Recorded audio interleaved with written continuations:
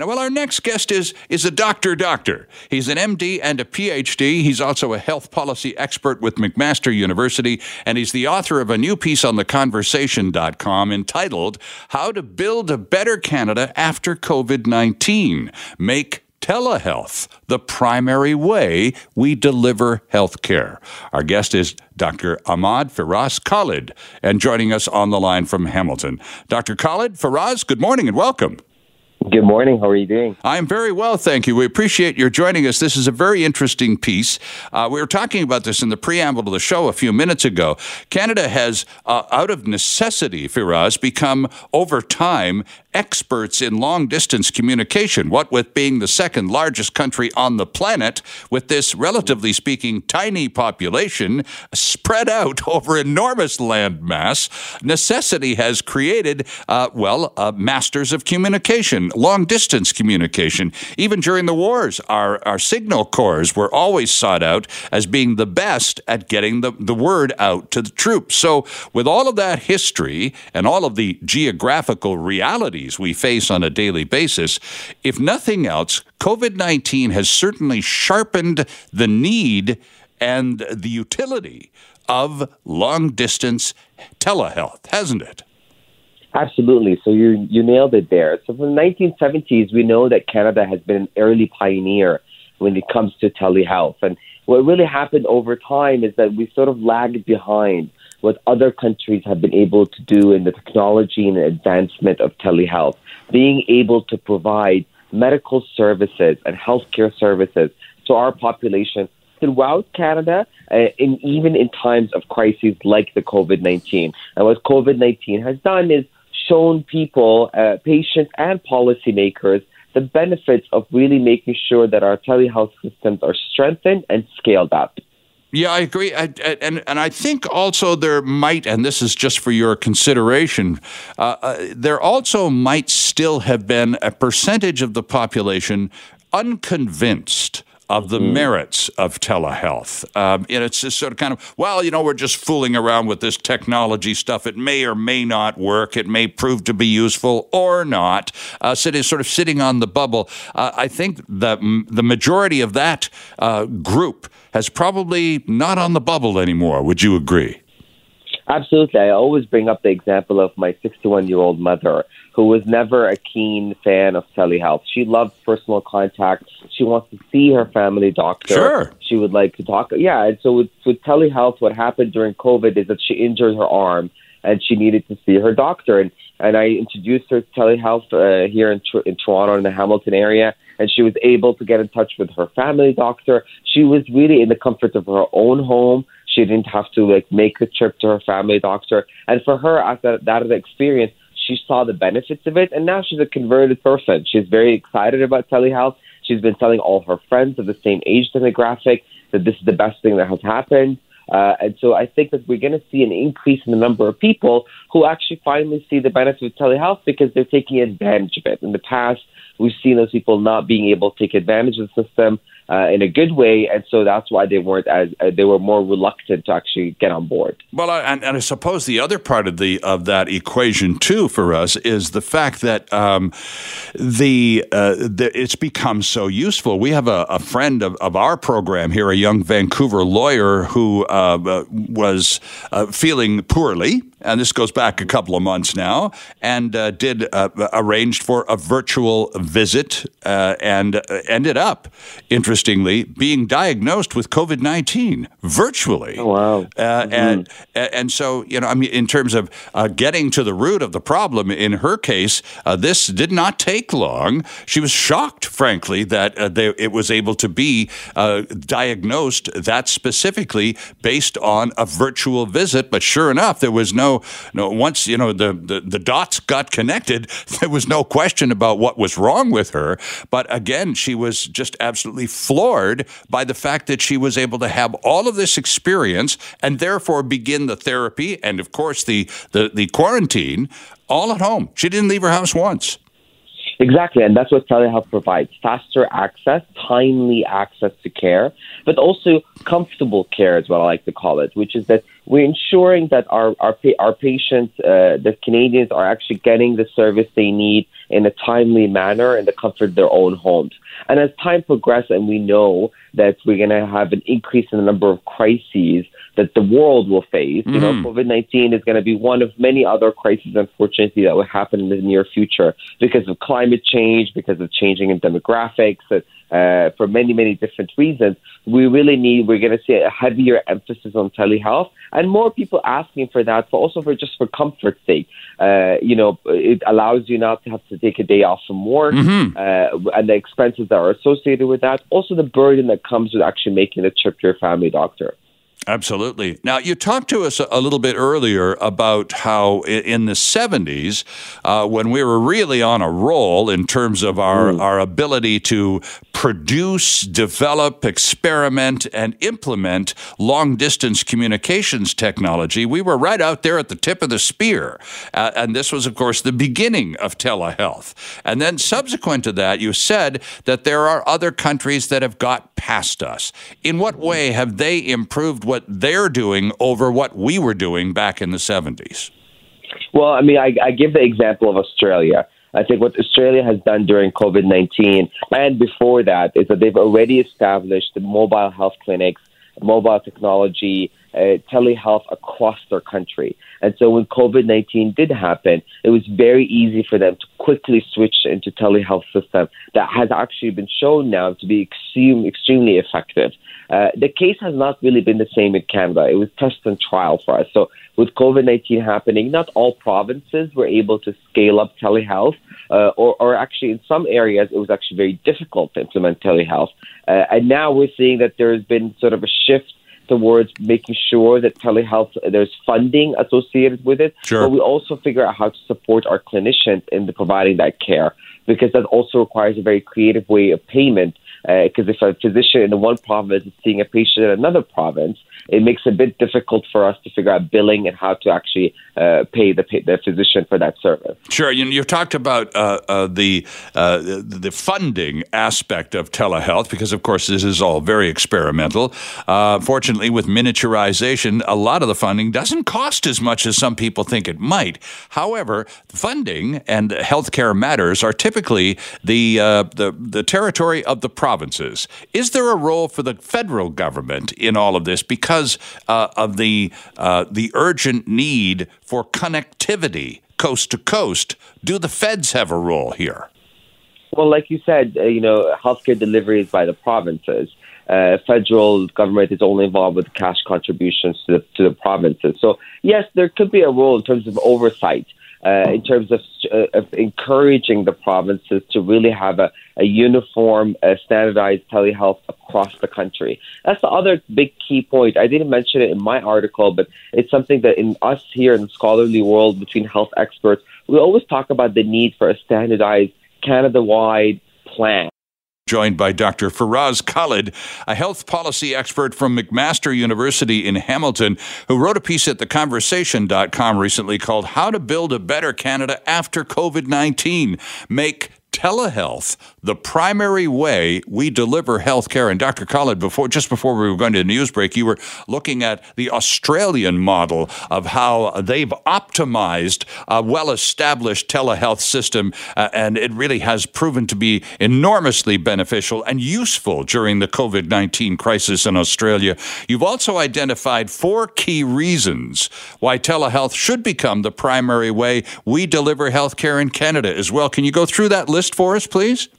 Absolutely. So one of the big reasons is always patients first. So access to care. We want to make sure that patients get timely, appropriate, and adequate access to healthcare services in the comfort of their own home. I think there is no reason to have an 80-year-old wait in a waiting room anymore to get a renewal on their hypertension prescription next to a patient who has the flu. Sure. I think now with telehealth, we're seeing that people can get the care they need in their own home, in the comfort of their own bed or whatever the case they are. If they're an employee and they're at work, it will increase our economy. So access to care is the most important reason.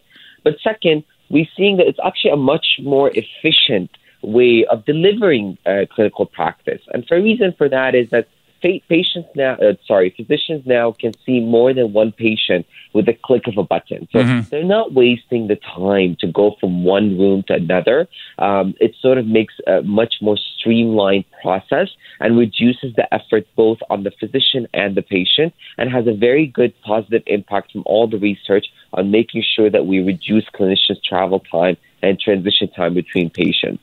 And thirdly, it allows us for more evidence-based decision-making, because as telehealth is more scaled up, we will notice that more of our health data will be available online, and so we can see specialists in a much more faster and efficient manner, and it will ensure physicians can access the best evidence to assess and diagnose and treat patients on the spot. So they can access your records, they can look up the most relevant up-to-date research evidence on how to treat your condition, which will allow for a lot more emphasis on supporting evidence in decision-making. Okay. And lastly, I think that it saves a lot of money. I mean, we know from all the evidence that we've looked at for the past more than 20 years is that telehealth does actually save the system money. How? Well, one, it decreases hospitalizations in Canada. And we know that when we go to the hospital and we stay in the hospital, it actually costs our system a lot of money to just be an inpatient. So being able to be treated at home does reduce that, but it also is good for the economy overall, because it will ensure that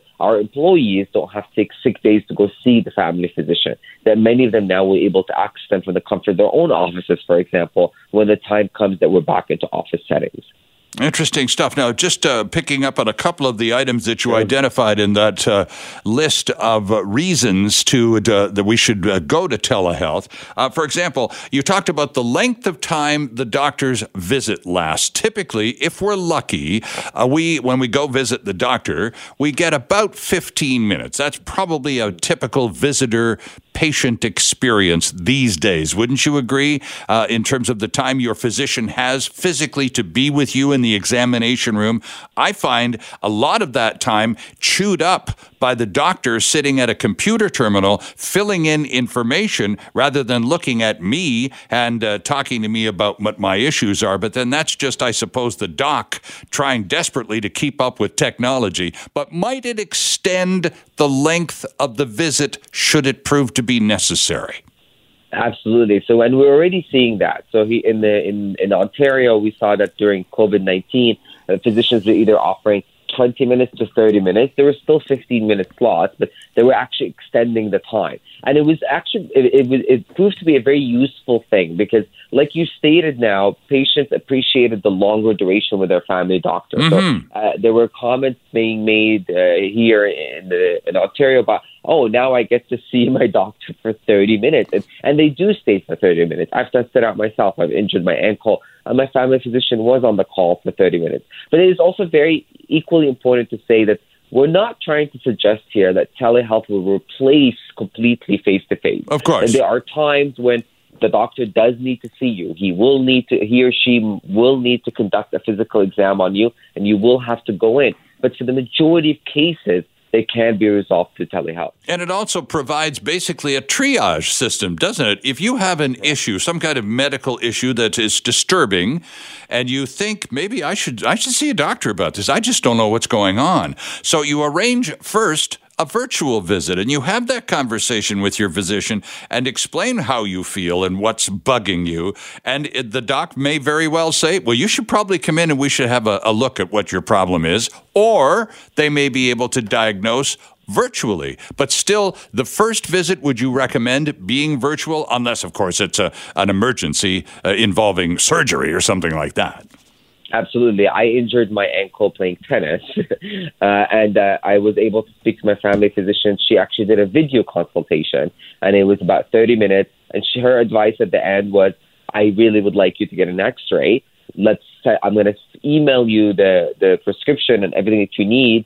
Please go to the nearest ER and get an x-ray. Okay. And the whole process only took me 32 minutes. From the time I left my house, so I went to the emergency room, got the x-ray, came home. So my point is that it does streamline. It allows that triage process to happen, that if the physician feels like they need you to go get an x-ray or for further examinations or labs, they can do that in a much streamlined process where we're skipping a lot of steps that used to be in the system before by implementing telehealth. Interesting. Now, Dr. Khalid, one area of the Canadian system that a lot of users see as a weakness is the ability of the family physician or local doctor to connect an individual with a needed specialist. Frequently, those lists here in British Columbia, for example, and I'm talking now knees and hips, the standard stuff, you're looking at probably 16 to 18 months before you're going to get that surgery, probably 6 to 8 months before you'll even see your surgeon. So will telehealth and more of us gravitating towards it and making use of it, thereby making it even more efficient, might that provide faster access to those specialists? Yes, because the evidence has shown us when we look at international comparisons across the world that the countries that have been able to scale up and really utilize telehealth effectively, they've been able to reduce the referral time from a family doctor to a specialist. And it makes sense because when you have that system in place, eventually what that does is that it increases efficiency across the system. It increases physician to patient time. It increases the time that we can transfer files between the family doctor and specialist. Overall, over time also, you will see that time of referral time will be reduced by at least half. Interesting stuff. You might take some comfort in this, Dr. Khalid. On my way into the radio station this morning, just listening along, I heard a commercial for a telehealth company. They came on and a doctor with what appeared to be a South African accent came on and said, and just talked about the system and how fast access and this, that, and the other thing. So now, clearly you have networks of physicians recognizing how efficient this telehealth has become, especially during a COVID-19 type pandemic when it better work, or we have a real problem on our hands. But now they're starting to see this to the point where it becomes a business model going forward. Are you encouraged by that? Absolutely, and we've seen actually a lot of family physicians who never used telehealth and used it during COVID-19 to not return back to regular practice as it was before, because they saw the benefits of it and they realized, actually, this might be a better sustainable model. So here in Ontario, in the province, we're seeing practices not looking to go back to the way operations were before, but actually scaling up their telehealth and continuing those efforts. Interesting stuff. Well, it's certainly an idea and a technology whose time has arrived, and we have an abundance of evidence of it coast to coast to coast with COVID-19 right here in Canada. Dr. Faraz Khalid, great to have you on the program, sir. We really appreciated your article and the conversation, and you're taking the time to share it with us here in Vancouver this morning. Thanks a lot. Thank you very much. Have a great weekend. You too. Dr. Faraz Khalid, health policy expert from McMaster University in Hamilton, Ontario this morning. The other day, just a couple of days ago, in the Globe and Mail, veteran Vancouver writer Francis Bula penned a piece called "Could Ugly Broadway Become a Great Street?" I read the piece and thought, wow, it's a really good question and an enormous challenge. Wonder who could talk to us about that. And of course, it has to be Michael Geller, renowned architect and planner, consultant extraordinaire, and always a welcome visitor to this program. Michael, good morning. Good morning, Sterling. So, by the way, not everybody agrees with that assessment. You know that. I know that. So that's what I was going to start with. I mean, let's just take Francis's thing apart right from the headline and work it down. It was a nice piece, by the way, well researched, and of course she knows what she's talking about, and drew some interesting comparisons to Cambie Street and what happened to that during the Canada Line construction before the 2010 Olympics. But let's start with Ugly Broadway. Do you agree that term applies? Certainly to many parts of it. In fact, those people who are familiar with Broadway know that it goes through a number of different neighborhoods and it takes on different characters. So, for instance, when Broadway runs through Kitsilano, it actually does feel, as Francis points out, quite nice. You know, there's a sense of like a village high street, shops along the street, a lot of what we say pedestrian interest at grade. But then there's other sections which it really is just a utilitarian transit and vehicular corridor, and it's not particularly pleasant to walk along. And so the question is, what makes it a comfortable place to be, and can you transform those less attractive parts to make them more attractive? And I think you can. Okay, well, let's talk about probably one of the ugliest spots along Broadway is that messy intersection where Broadway and Main and Kingsway all sort of mush together, and it really is just it's a traffic spaghetti junction, really, Michael, and there's nothing aesthetically pleasing about any of it.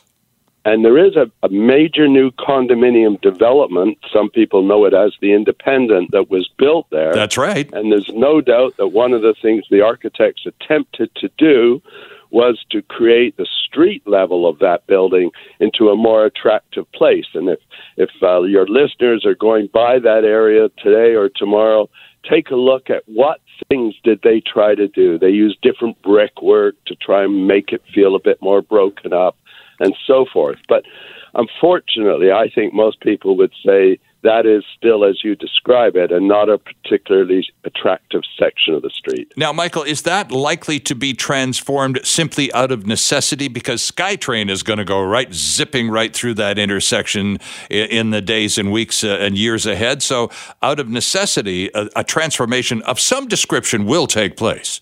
Absolutely, because one of the things that the SkyTrain will do is take a lot of those buses that currently use Broadway as a major transit corridor. It'll take those buses off the street. Right.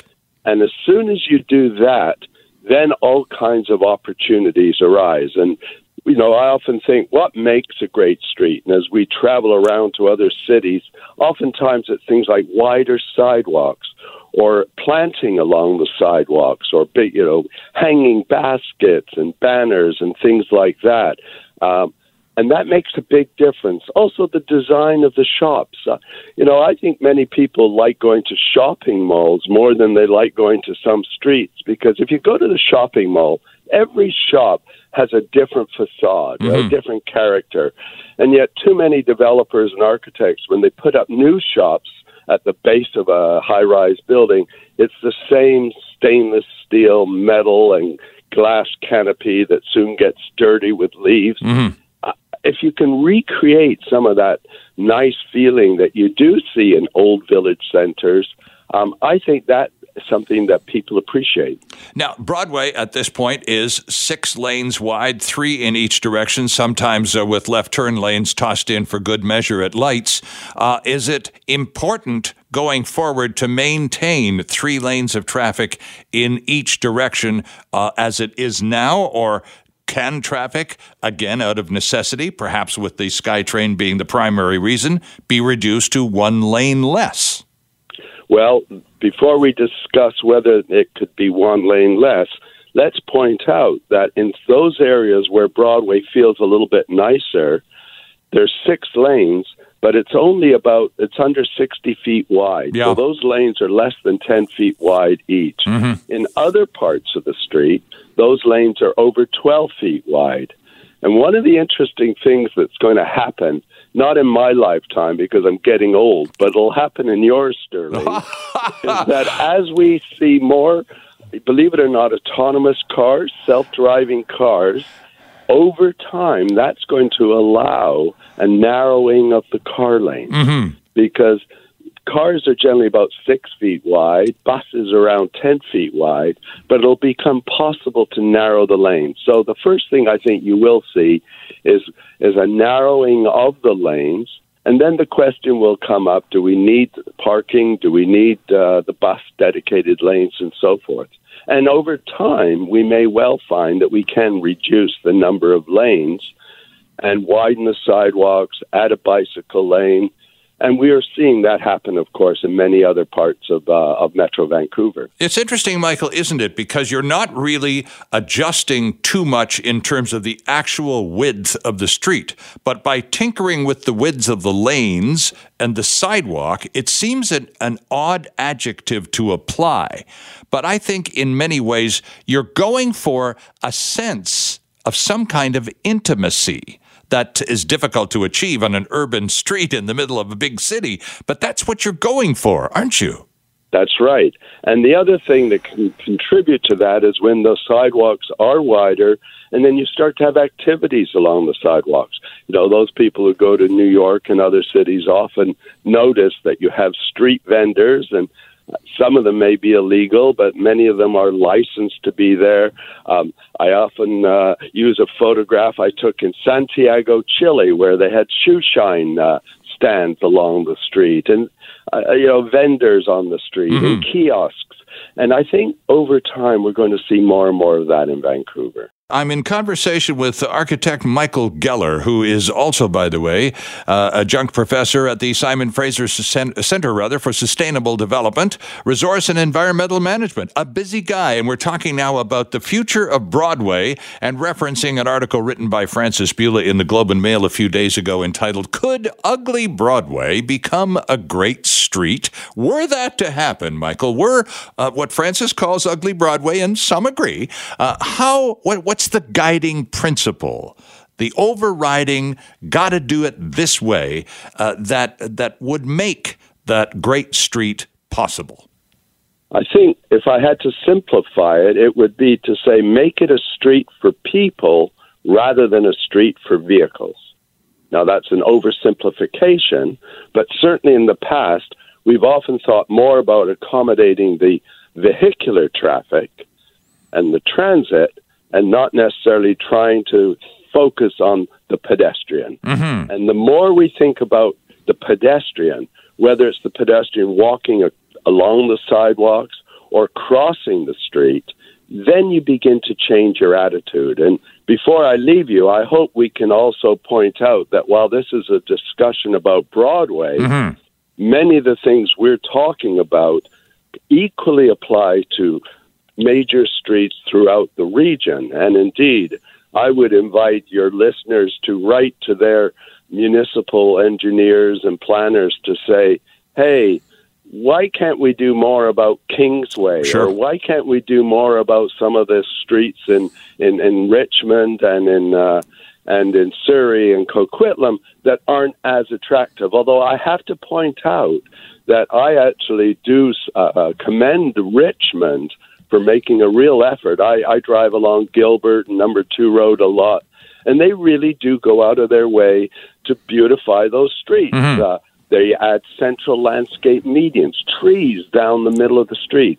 You mentioned that point about the intimacy. As soon as you have trees and planters, Sterling, that changes just as it changes the feeling of a garden, it changes the feeling of a street. No question about it. Michael, my favorite memories of Broadway are Greek days. On the west side of Broadway, they shut it down to traffic. Hordes of people show up, but it's at that narrower part of Broadway on the west side, and it's just it has been in previous years a massive fun event with terrific food and music and culture, and just again large groups of people having fun together and enjoying the ambiance of the street. And those are my memories of Broadway, and that's why I would like to see it become a great street and longer than just those few blocks during a few days in the summertime. But it does have that potential. Got to balance that, though, Michael, against one other major concern, referencing the Canada Line and what happened to Cambie Street in 2008 and 2009 prior to finish. A lot of businesses lost a lot of customers. Some businesses went under because of the inability of their customers to park anywhere near their location and thus use their services. Is that a real possibility as well on West Broadway? I think it depends in large part on the method used to construct the SkyTrain. We call it a SkyTrain, but in fact it's generally going to be underground in these areas. It's a subway. I mean, the issue is, do you create a big trench and then put the tracks and everything, the walls in that way, or do you bore underground? And if you're boring, then there will be much less disruption during construction at street level. And I think that's the discussion that's taking place. But you're absolutely right. If you're going to do what they did on Cambie Street, it's going to be very, very difficult for many of those merchants to survive during the construction. And, we know that Cambie Street had some real casualties. But I think the intention here is to look at boring. It's a bit more expensive, but it's far less disruptive. Interesting. And so going forward, let's just assume that they go with that slightly more expensive but considerably less disruptive approach.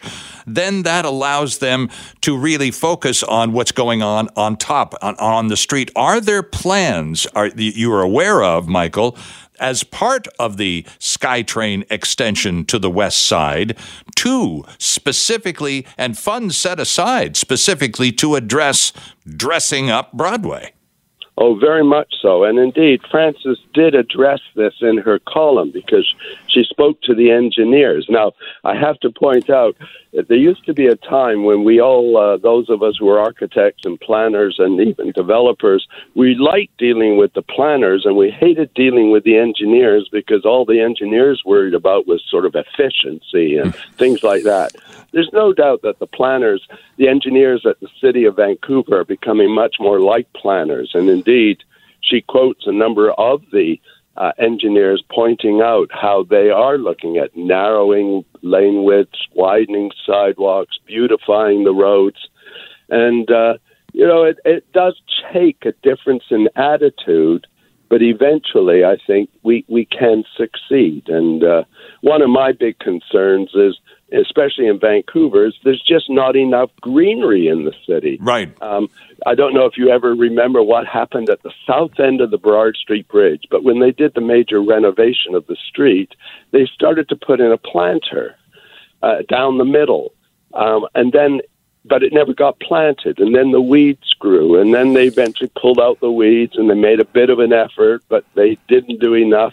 Now it's just paved over. Sure. That was a wonderful opportunity to have had some greenery, because one of the benefits of greenery along streets is it makes a healthier street. And, there's been a number of studies, Sterling, that show that in countries like China and Japan, where they actually sometimes plant hedges along major commercial streets, they absorb some of the pollutants in a way that even trees can't absorb.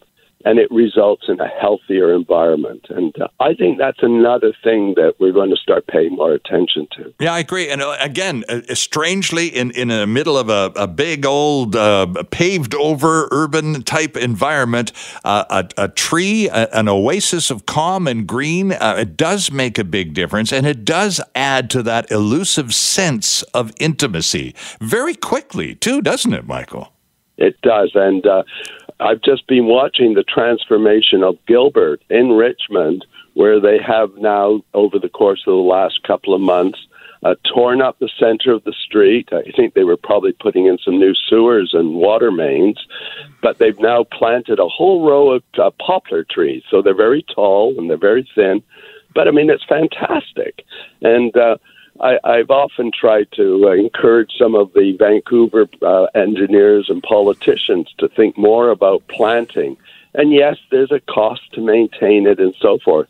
Although sometimes you can do it in a way that even the adjacent property owners will take some responsibility for weeding the planters or looking after things. Yeah, but it transforms a place very, very quickly, as you say. Yeah, and it doesn't take a lot of energy from locals supporting the project to keep it looking good, too. Michael, I wonder how optimistic you are that they're going to get it right. Well, I am optimistic that they will get it right, but it's going to take a long time because the construction of this subway is going to take a few years. Mm-hmm. But they will. One of the interesting side effects of this terrible pandemic is that it has changed people's attitudes towards streets.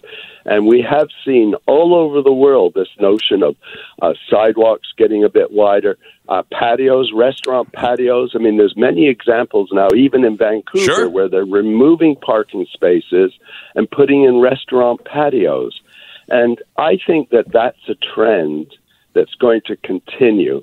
And, there's a few areas where I frequent where the city took out a driving lane, and I thought, oh, my God, to create a bicycle lane, but they took out a whole driving lane. King Edward comes to mind.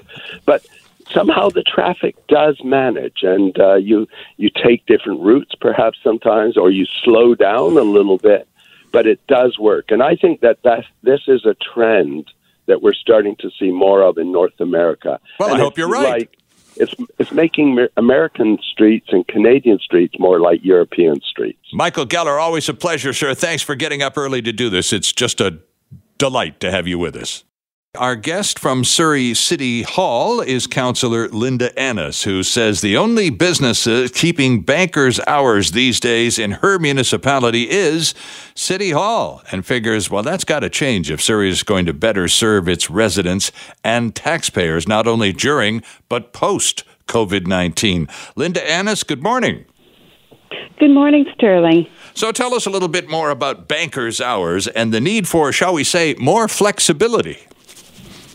Well, oftentimes people are trying to do renovations on their houses, or small businesses are doing renovations, and for them to connect with City Hall, they're required right now to either try to navigate themselves through our website, which is quite complicated, or make a visit to City Hall. And if they're coming to City Hall, they must come between 8:30 and 4:30, and then they may get there just before 4:30 and not be able to see anyone. And to me, this just isn't, customer focused. We need to be focusing on the residents of Surrey and working within their hours, so they're not having to take time off work to try to come to City Hall and make multiple trips for sometimes to no avail. Sure. So that would mean also, though, extending office hours, perhaps into the early evening, perhaps on the weekends, and that would mean paying city staff more, perhaps even time and a half. Those sorts of cost realities also get factored into the equation, Linda. So what is staff, what are the employees saying about this need for flexibility? Well, I think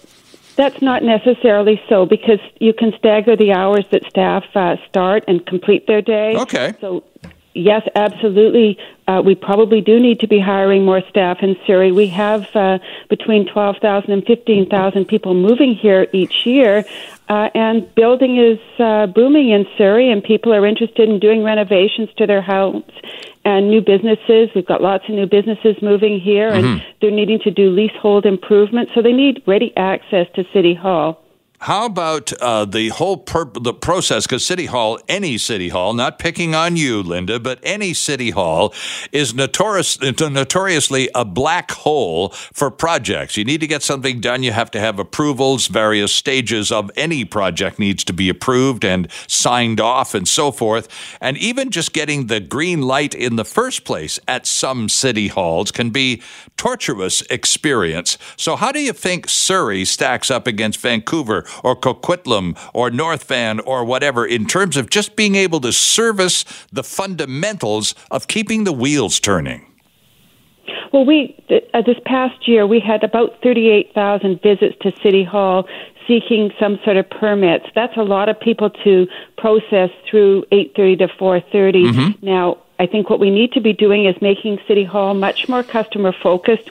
We need to be doing some business forums so that people can understand how to navigate their way through City Hall, what you have to do to prepare to do a renovation in your home, or to do a leasehold improvement, or build a home.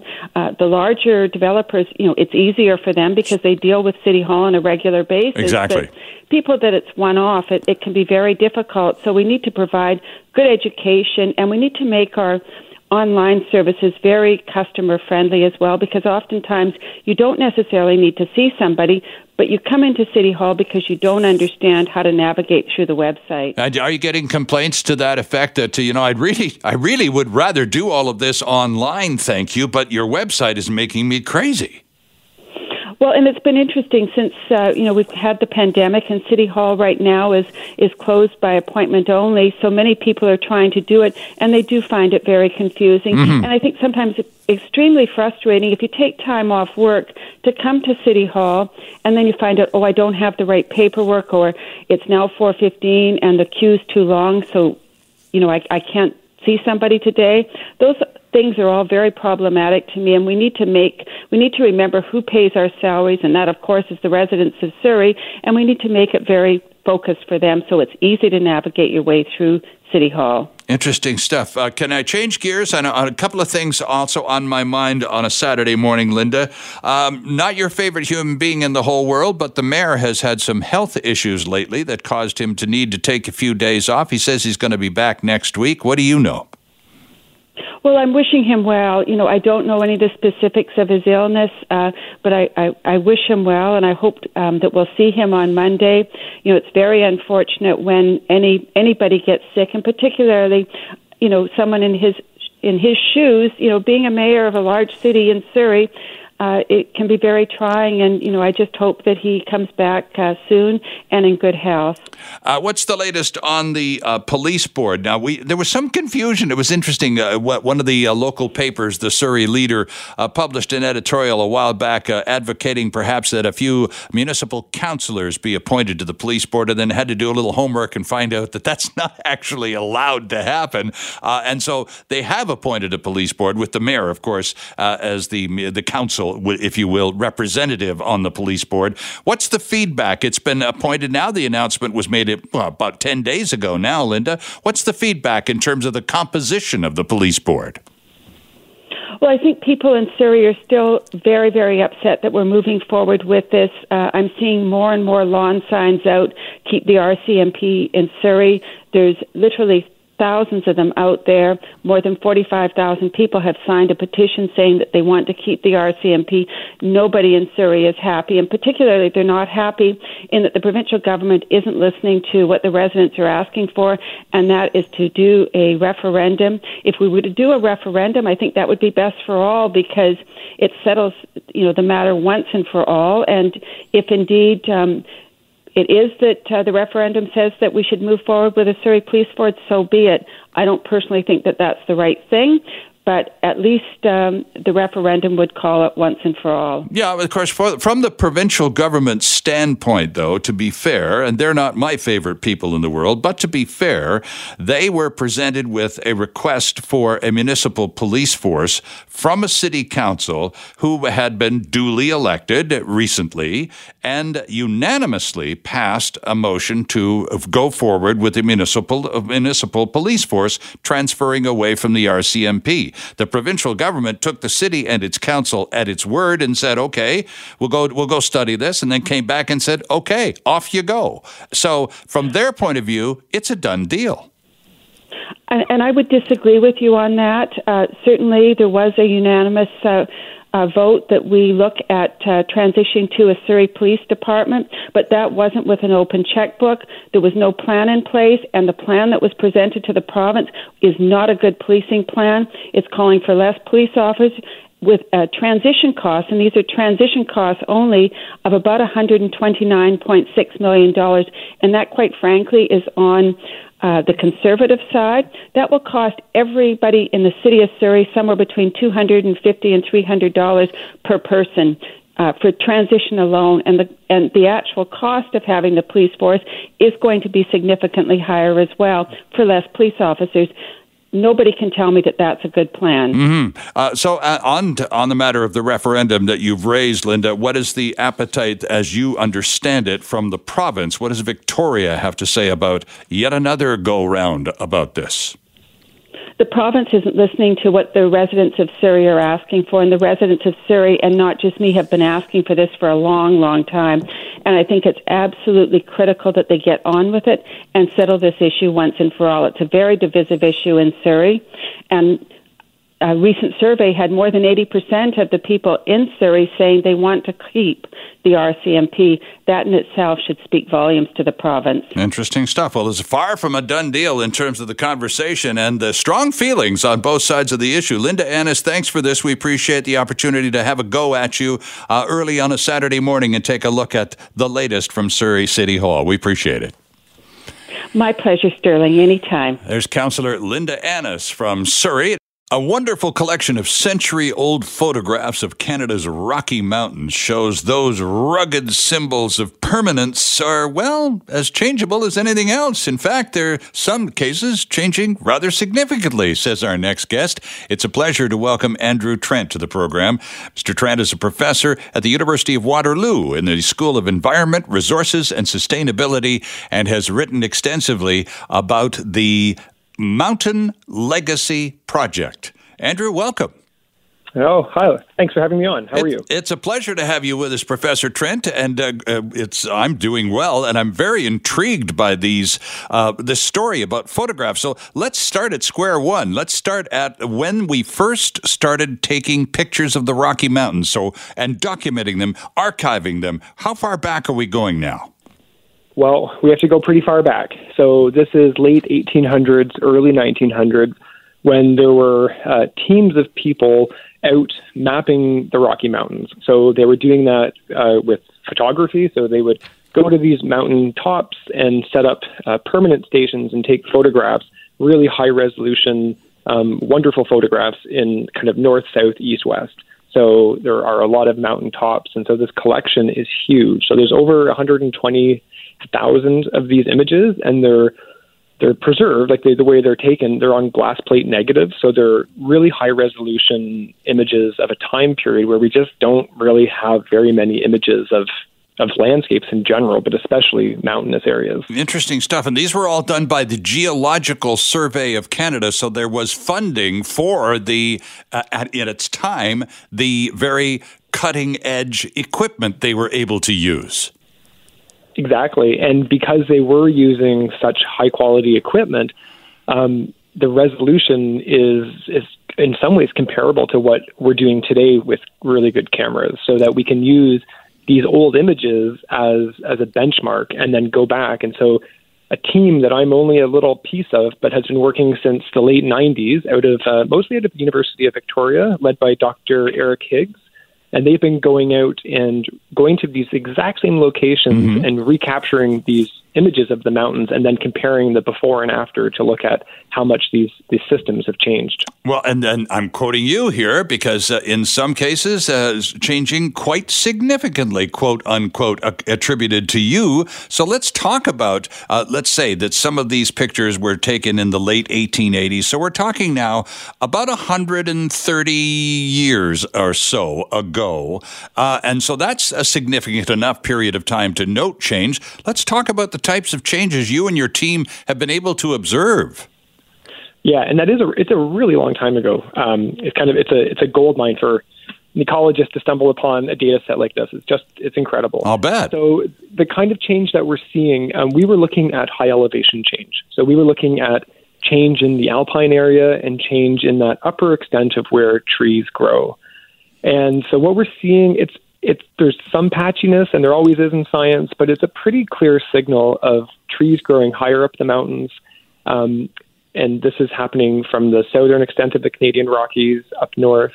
And we're also seeing, so the trees are growing higher, but we're also seeing more individual trees at that edge. So in that alpine forest kind of ecotone area, we're seeing it's moving up, then there are more trees.